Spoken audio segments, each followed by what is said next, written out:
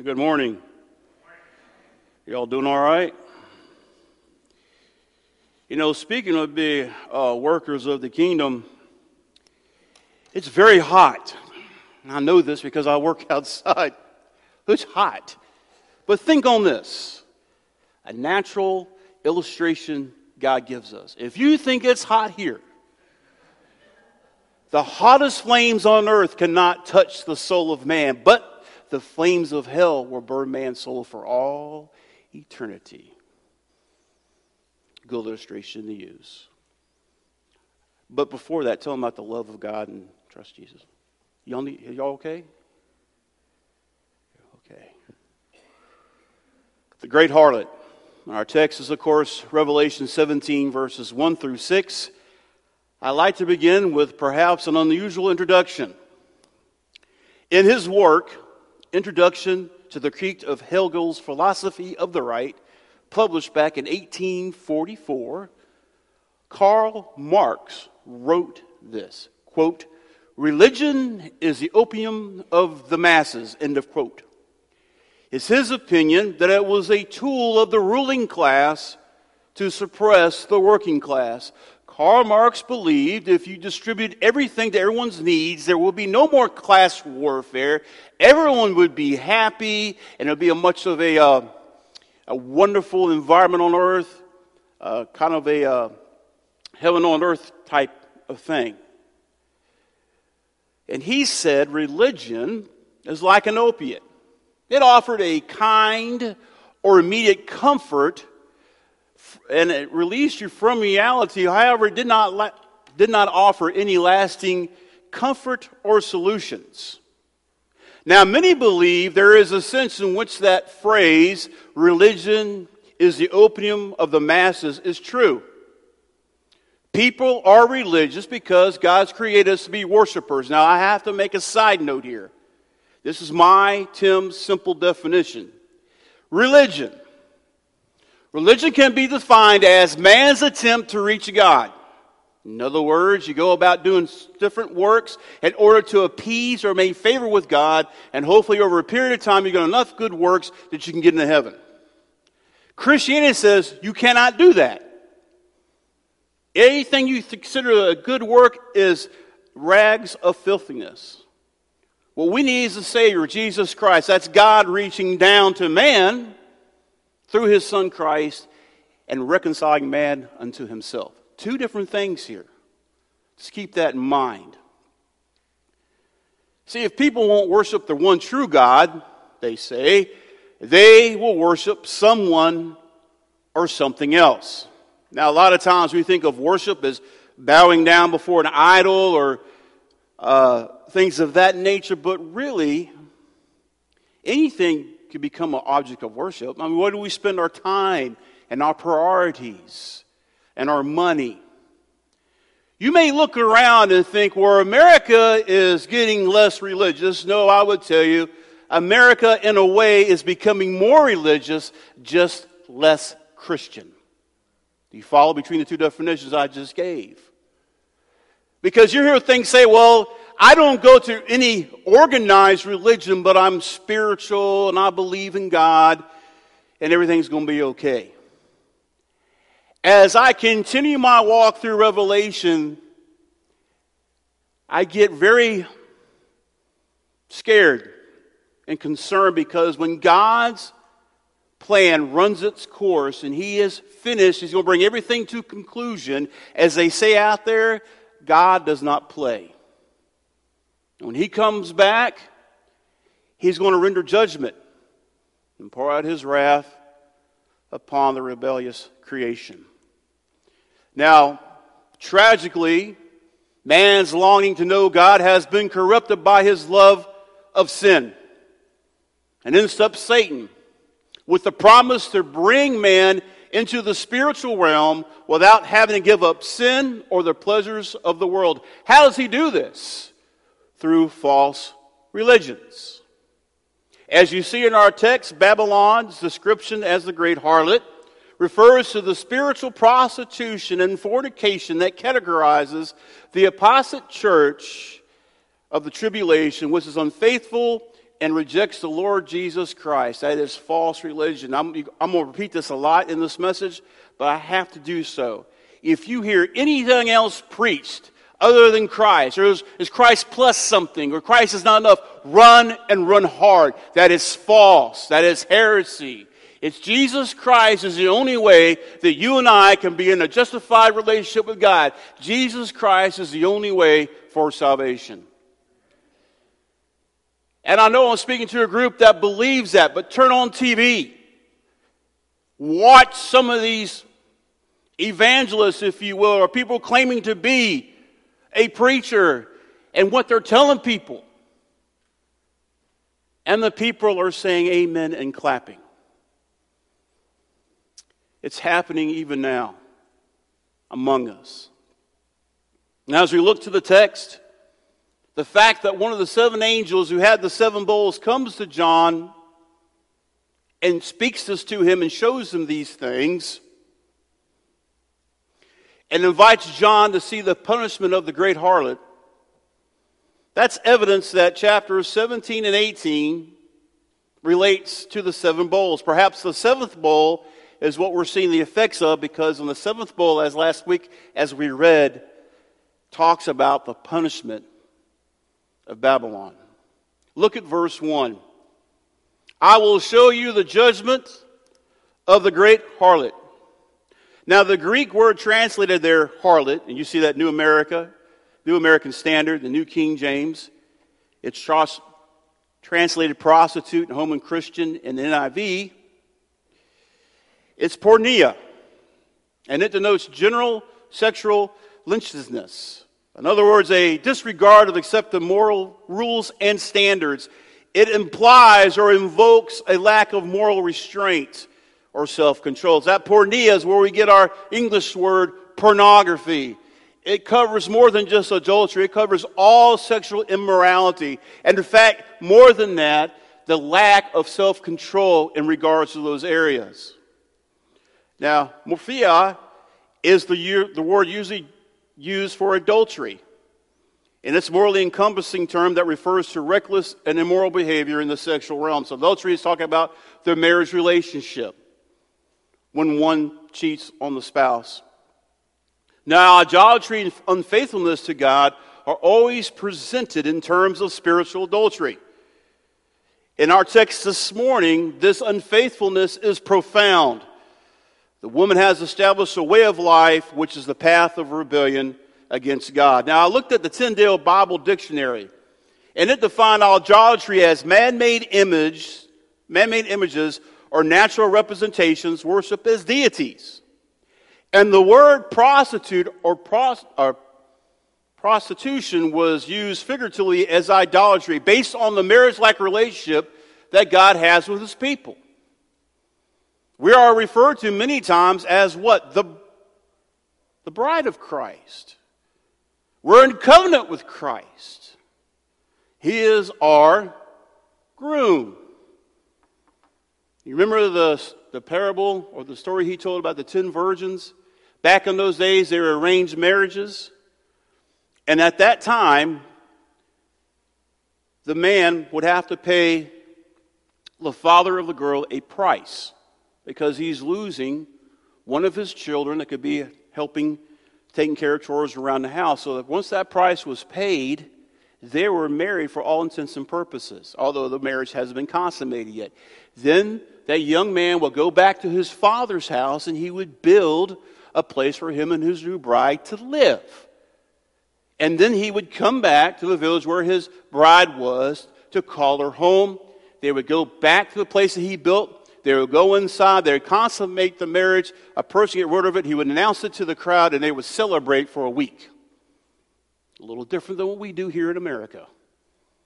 But the point is this.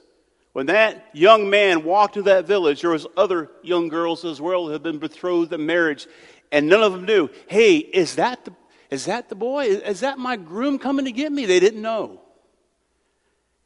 Because he was away building a place for them to live. What is Jesus doing now?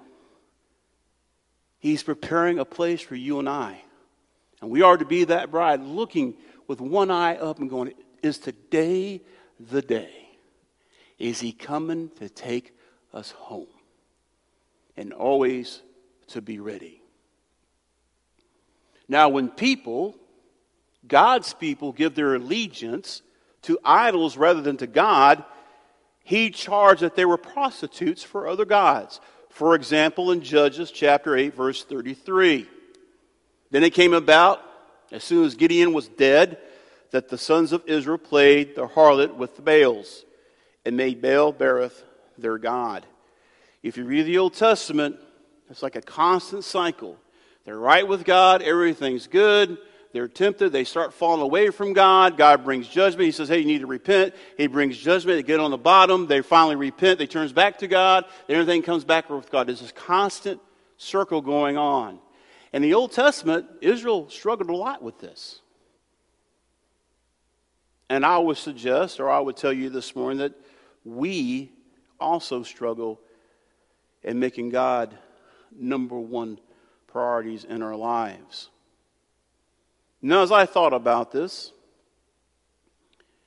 I thought about how God gives everybody the necessity or the requirements needed to have life, irrespective of their relationship to Him. God takes care of His creation. He's not an absentee landlord.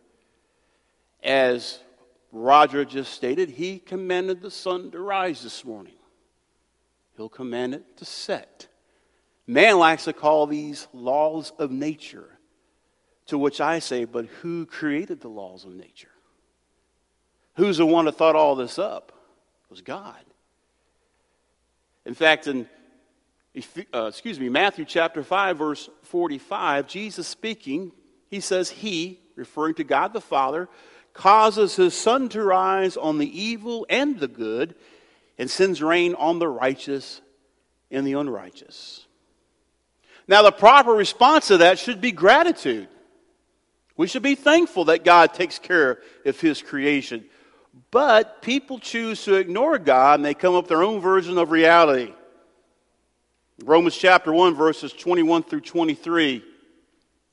For even though they knew God, they did not honor Him as God or give thanks. But they became futile in their speculations, and their foolish heart was darkened. Professing to be wise, they became fools, and exchanged the glory of the incorruptible God for an image in the form of corruptible man and of birds and four-footed animals and crawling creatures. In other words, worshiping the creation rather than the Creator. You can see that happening right here in America. People are worshiping the creation and not the Creator.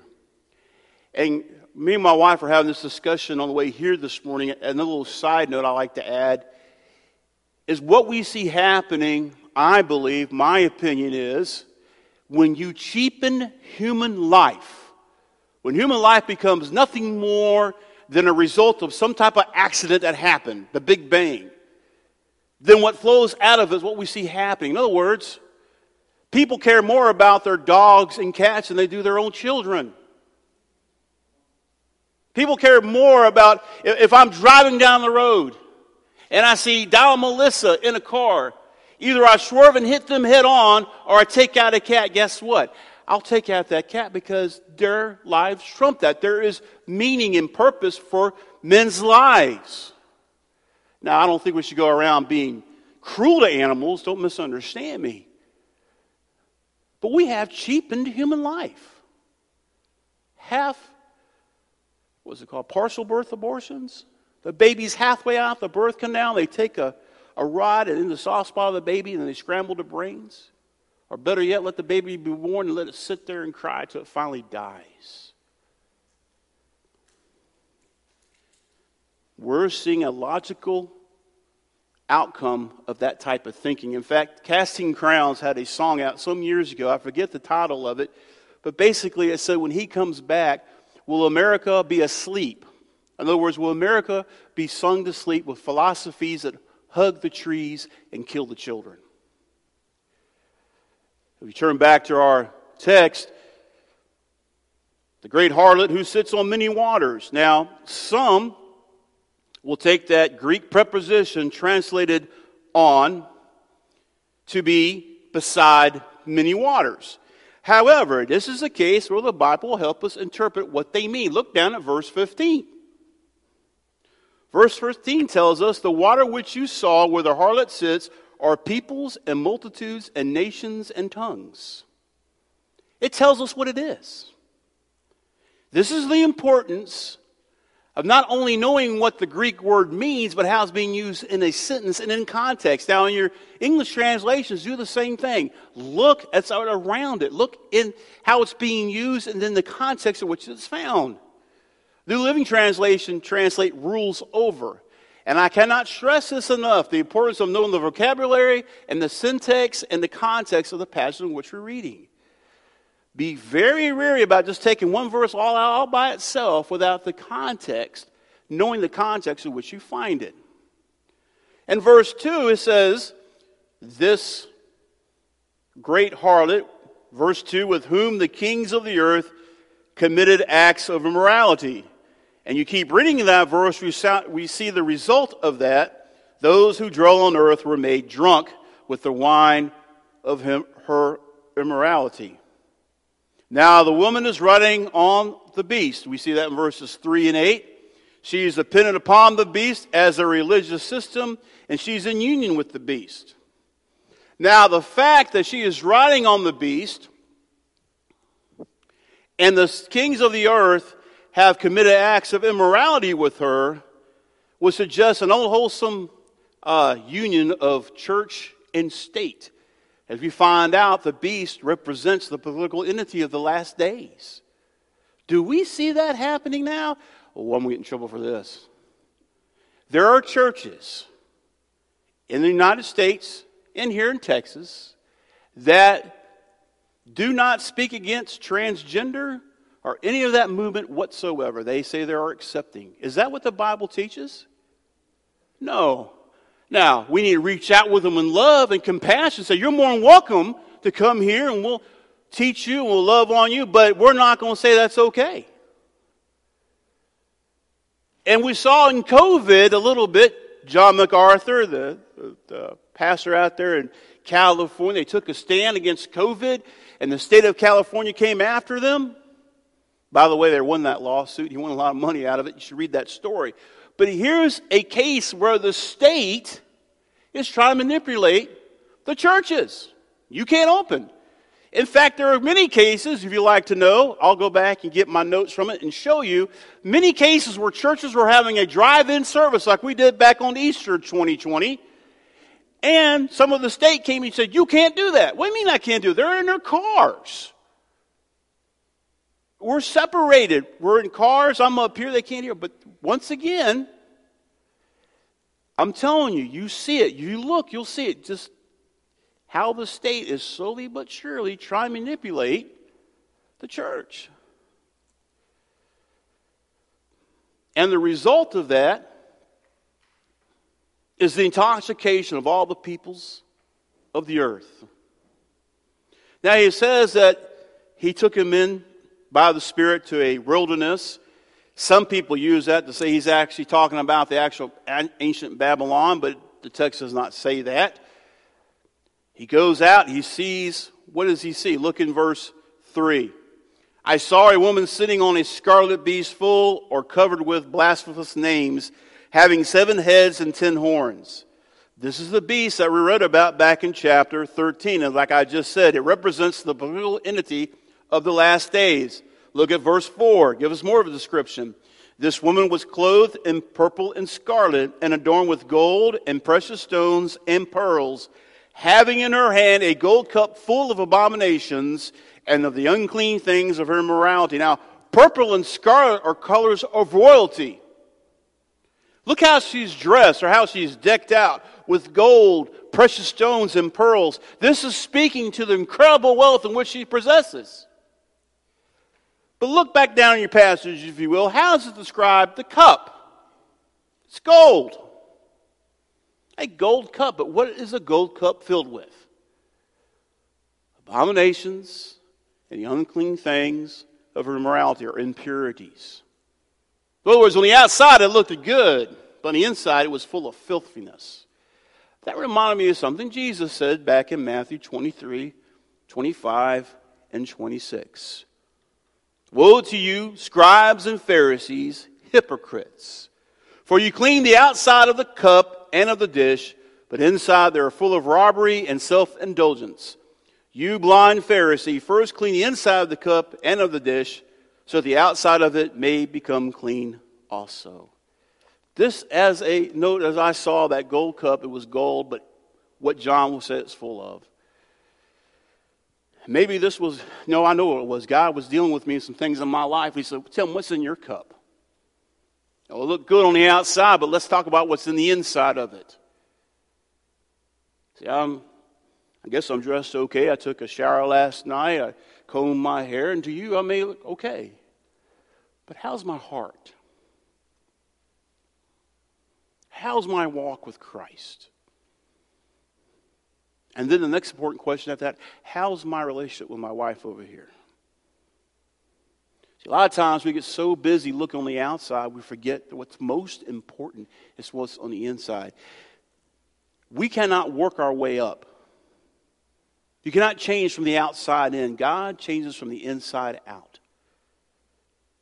I heard a lot of people tell me, oh, now you're just stepping on my toes. No, that's aiming way too low. God's aiming for your heart. Because if he changes your heart, everything else will follow. In verse 5, more description of this woman.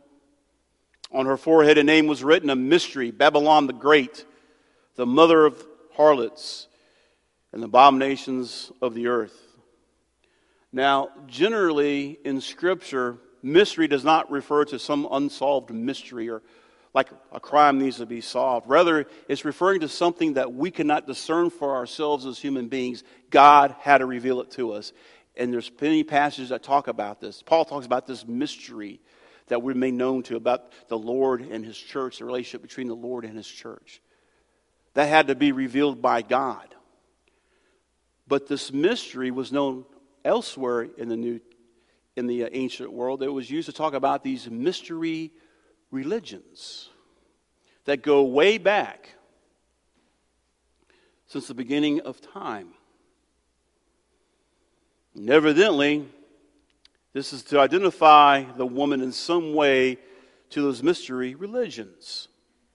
Look at the title, Babylon the Great.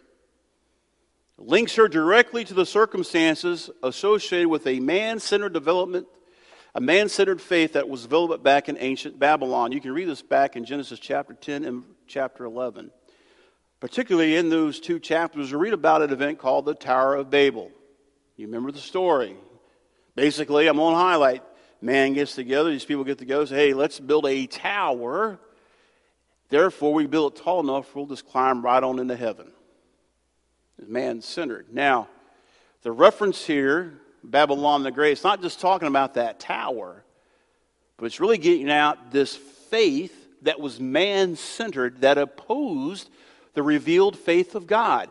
This is what's driving this Babylon the Great. This woman is representing this false religion, if you will, that opposes the revealed faith of God. And accordingly, she is called the mother of all harlots and the abominations of the earth. In other words, Babylon the Great and mystery religions constitute or compromise the mother of all unfaithfulness. Verse 6, he says, I saw the woman drunk with the blood of the saints and with the blood of the witnesses of Jesus. She is the persecutor of the saints. Literally in the Greek, holy ones. How many people, let's just do this. Raise your hand with a purpose now. How many people in this room have given their lives to Christ? You're justified in the eyes of God. You're a follower of Christ. Raise your hand like you mean it. Don't be shy. You are saints. Not because of what you've done, but because of what Jesus done on the cross, and you've claimed that for yourself, believing in faith in Christ. She's a persecutor. And this persecution is not hasty, it's not briefing, it's not passing. It's determined, and repeated with little or no interruption.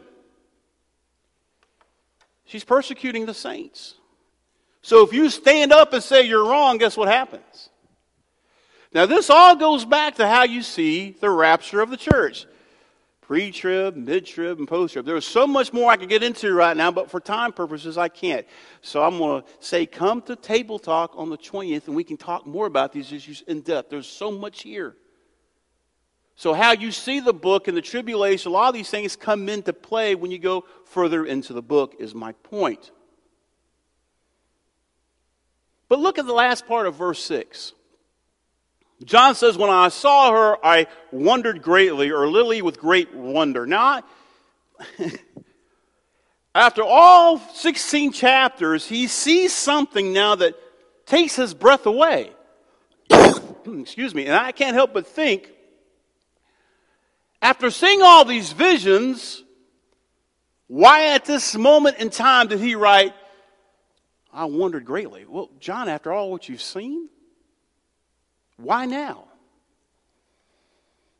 Well, this is where I would have to give Dr. Page Patterson some credit, his commentary, because I agree with him. Basically, John would understand about the world and the world system, if you will, opposing God, based on his own understanding of the Old Testament that he read about in his lifetime, and based upon his own personal experiences. I mean, let's face it, he was exiled on the island of Patmos. So he could understand that. But perhaps he's bewildered, astonished, or his breath is taken away by the character of this woman. And this is where I would agree with Dr. Patterson. What he is so astonished about is this religious system that's claiming to be something that is not.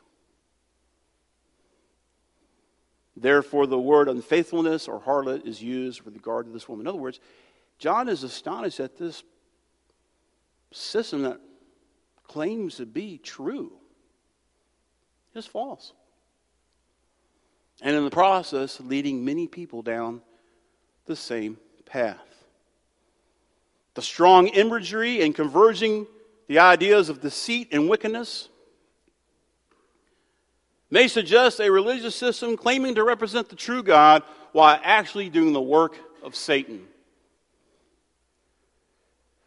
That concerns me greatly. And that's what I've been thinking about for the past week or so. People, churches, movements, religious systems, whatever title you want to use there, who claim to represent the one true God, but the reality is they're leading people right down a wicked path to destruction. Meanwhile, to the praises of people clapping and saying amen. A few years back, there was a prominent, I'm not going to tell you who it was. If you want to know, ask me after. And it's on video. This prominent pastor was preaching to a room full of people, and he's walking through the creation account in Genesis. And he said, he created all the animals after their kind. So dogs made dogs, birds make birds, cats make cats, so on and so forth. But he says when God said, let us make man in our image, that God has now put himself under a different principle. And he went on to say, because of that, when two gods get together, they make a little god. And then he said this, you are a little god. The only thing mortal about you or man about you is that body. And some of you can't handle the truth. To the applause and the standing ovation of many in the room. Dearly beloved, that is false. That is heresy. That's just one small piece that I can share with you on top that I've seen and heard for myself. Like I said, it's on video. You can watch it yourself. It's even on YouTube. Even me, when I stand up here, and I know I stutter sometimes and I don't talk very clearly. God's working in me, helping me with that. But what am I saying? What's the content? Make sure that I'm preaching the truth. Now, if you have a question after any of my messages, I'll gladly talk to you. Let's sit down. Let's open the Word together. First of all, you actually paid attention. Yeah, all right. Second of all, let's spend time breaking open the Word. But I hope and pray if I stood here this morning and told you there's no way of salvation, believe in Charlie Brown, one of you would stand up and say, no, you're wrong. Because that's such a huge heresy that you should stand up because you're responsible too as sitting in the pew making sure the truth is being proclaimed. But in order to know what the truth is, you have to read the Bible and study the Bible. Because see, when it happens out there in the real world, it won't be something that erroneous that you go, that's wrong. It's going to be a little nugget of truth, twisted just enough. And my favorite illustration is the book of Ephesians. Women, submit yourselves as unto the Lord. To which they'll make the conclusion, the problem with marriages today is the women not submitting to their husbands. Whoa, whoa, whoa, time out. What does the verse right after that say? Husbands, love your wives as Christ loved the church and gave himself up for her. Huge qualification there. But in order to know that, you have to know the context at which it falls. So I know most of you do this already. I just want to encourage you to continue reading the Bible on your own. Study, memorize it, meditate upon it. Because, you see, I was blessed to go to seminary, and God stretched me the whole time through my seminary experience. But greater than any seminary degree that you could achieve, you have something far more powerful, and that is the Holy Spirit that will illuminate Scriptures for you. It takes time. Dig, and dig deep. This church that will rise during the tribulation will be unfaithful and rejects the Lord Jesus Christ. In 1 Corinthians chapter 3, verses 11 through 13, for no man can lay a foundation other than the one which is laid, which is Jesus Christ. Now, if any builds on the foundation with gold, silver, precious stones, wood, hay, straw, each man's work will become evident, for the day will show it, because it is to be revealed with fire, and the fire itself will test the quality of each man's work. It's not Jesus plus anything. It is Jesus. He is the foundation in which our faith is built. He's the author and perfecter of our faith. Remember, it's Satan who's behind all these false religions. And through lies, deception, and supernatural powers, the working of signs, he will draw many. He will take all these different religions at the end of time and draw them all together into one. Just as they were scattered back in the time of the Tower of Babel, they're all come together as one. Satan has always desired to be worshipped, and during the end times he will be. However, that false religion is headed for destruction, and all who follow it will be going right down the same road to destruction as well. Don't believe the lies of the enemy that tell you can enjoy the sins of the world without consequence, or that you don't need Jesus as the only way to heaven. There's a time coming and coming soon. There's two choices you can make. Cry out in faith in Jesus and let what he did on the cross cover your sins. He paid that debt. Or you can pay for your own at the end of time and spend all of eternity in hell. The choice is yours.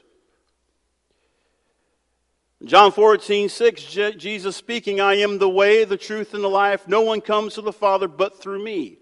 Acts 4:12, there is no salvation in no one else, for there is no other name under heaven that has been given among men by which we must be saved. And 1 Timothy 2, verses 5 and 6, for there is one God and one mediator also between God and man, the man Christ Jesus, who gave himself as a ransom for all, the testimony given at the proper time.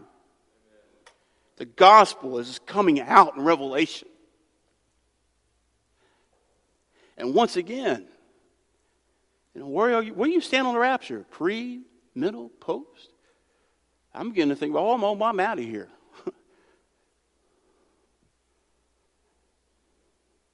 But you see it creeping. Man, what do you believe? I mean, seriously, what in the deepest reaches of your heart, what do you believe?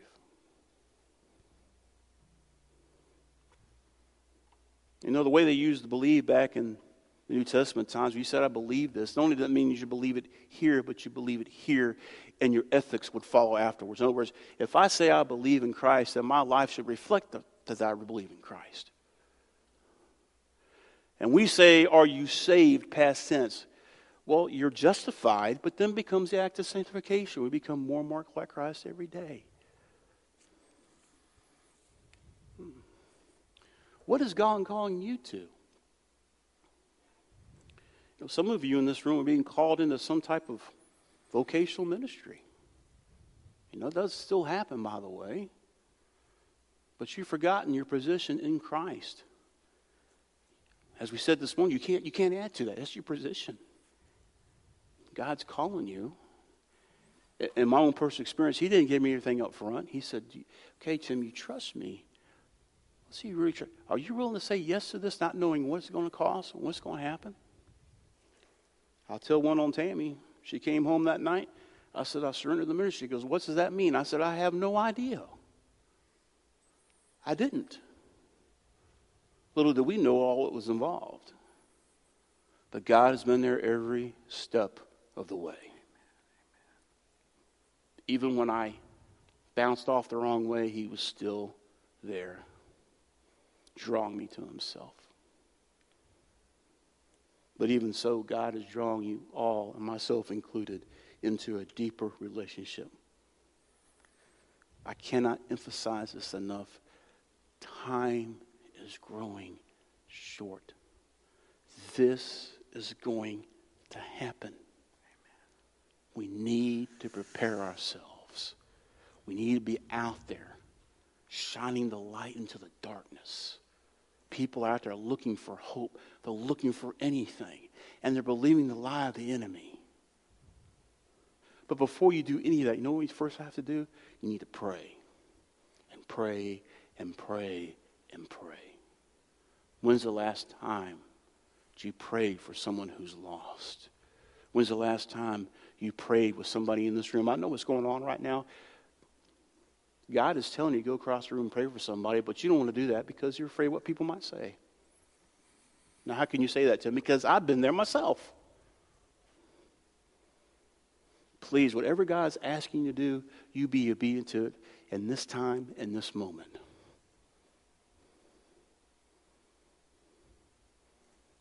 Seize the opportunity. Seize the moment. Heavenly Father, we thank you for your word. Father, it concerns us, it even frightens us when we read about the last days. But Father, we are comforted with the fact that you hold us in your hands, that nothing can snatch us out, that our salvation is bought and paid for. But Father, we know you're not done yet. We know that you're faithful to continue the work that you started in each one of us. And Father, we know there's more that need to come to the saving knowledge of Christ. Father, I pray that you would help us reject all our preconceived notions and ideas. That, Father, we will let go.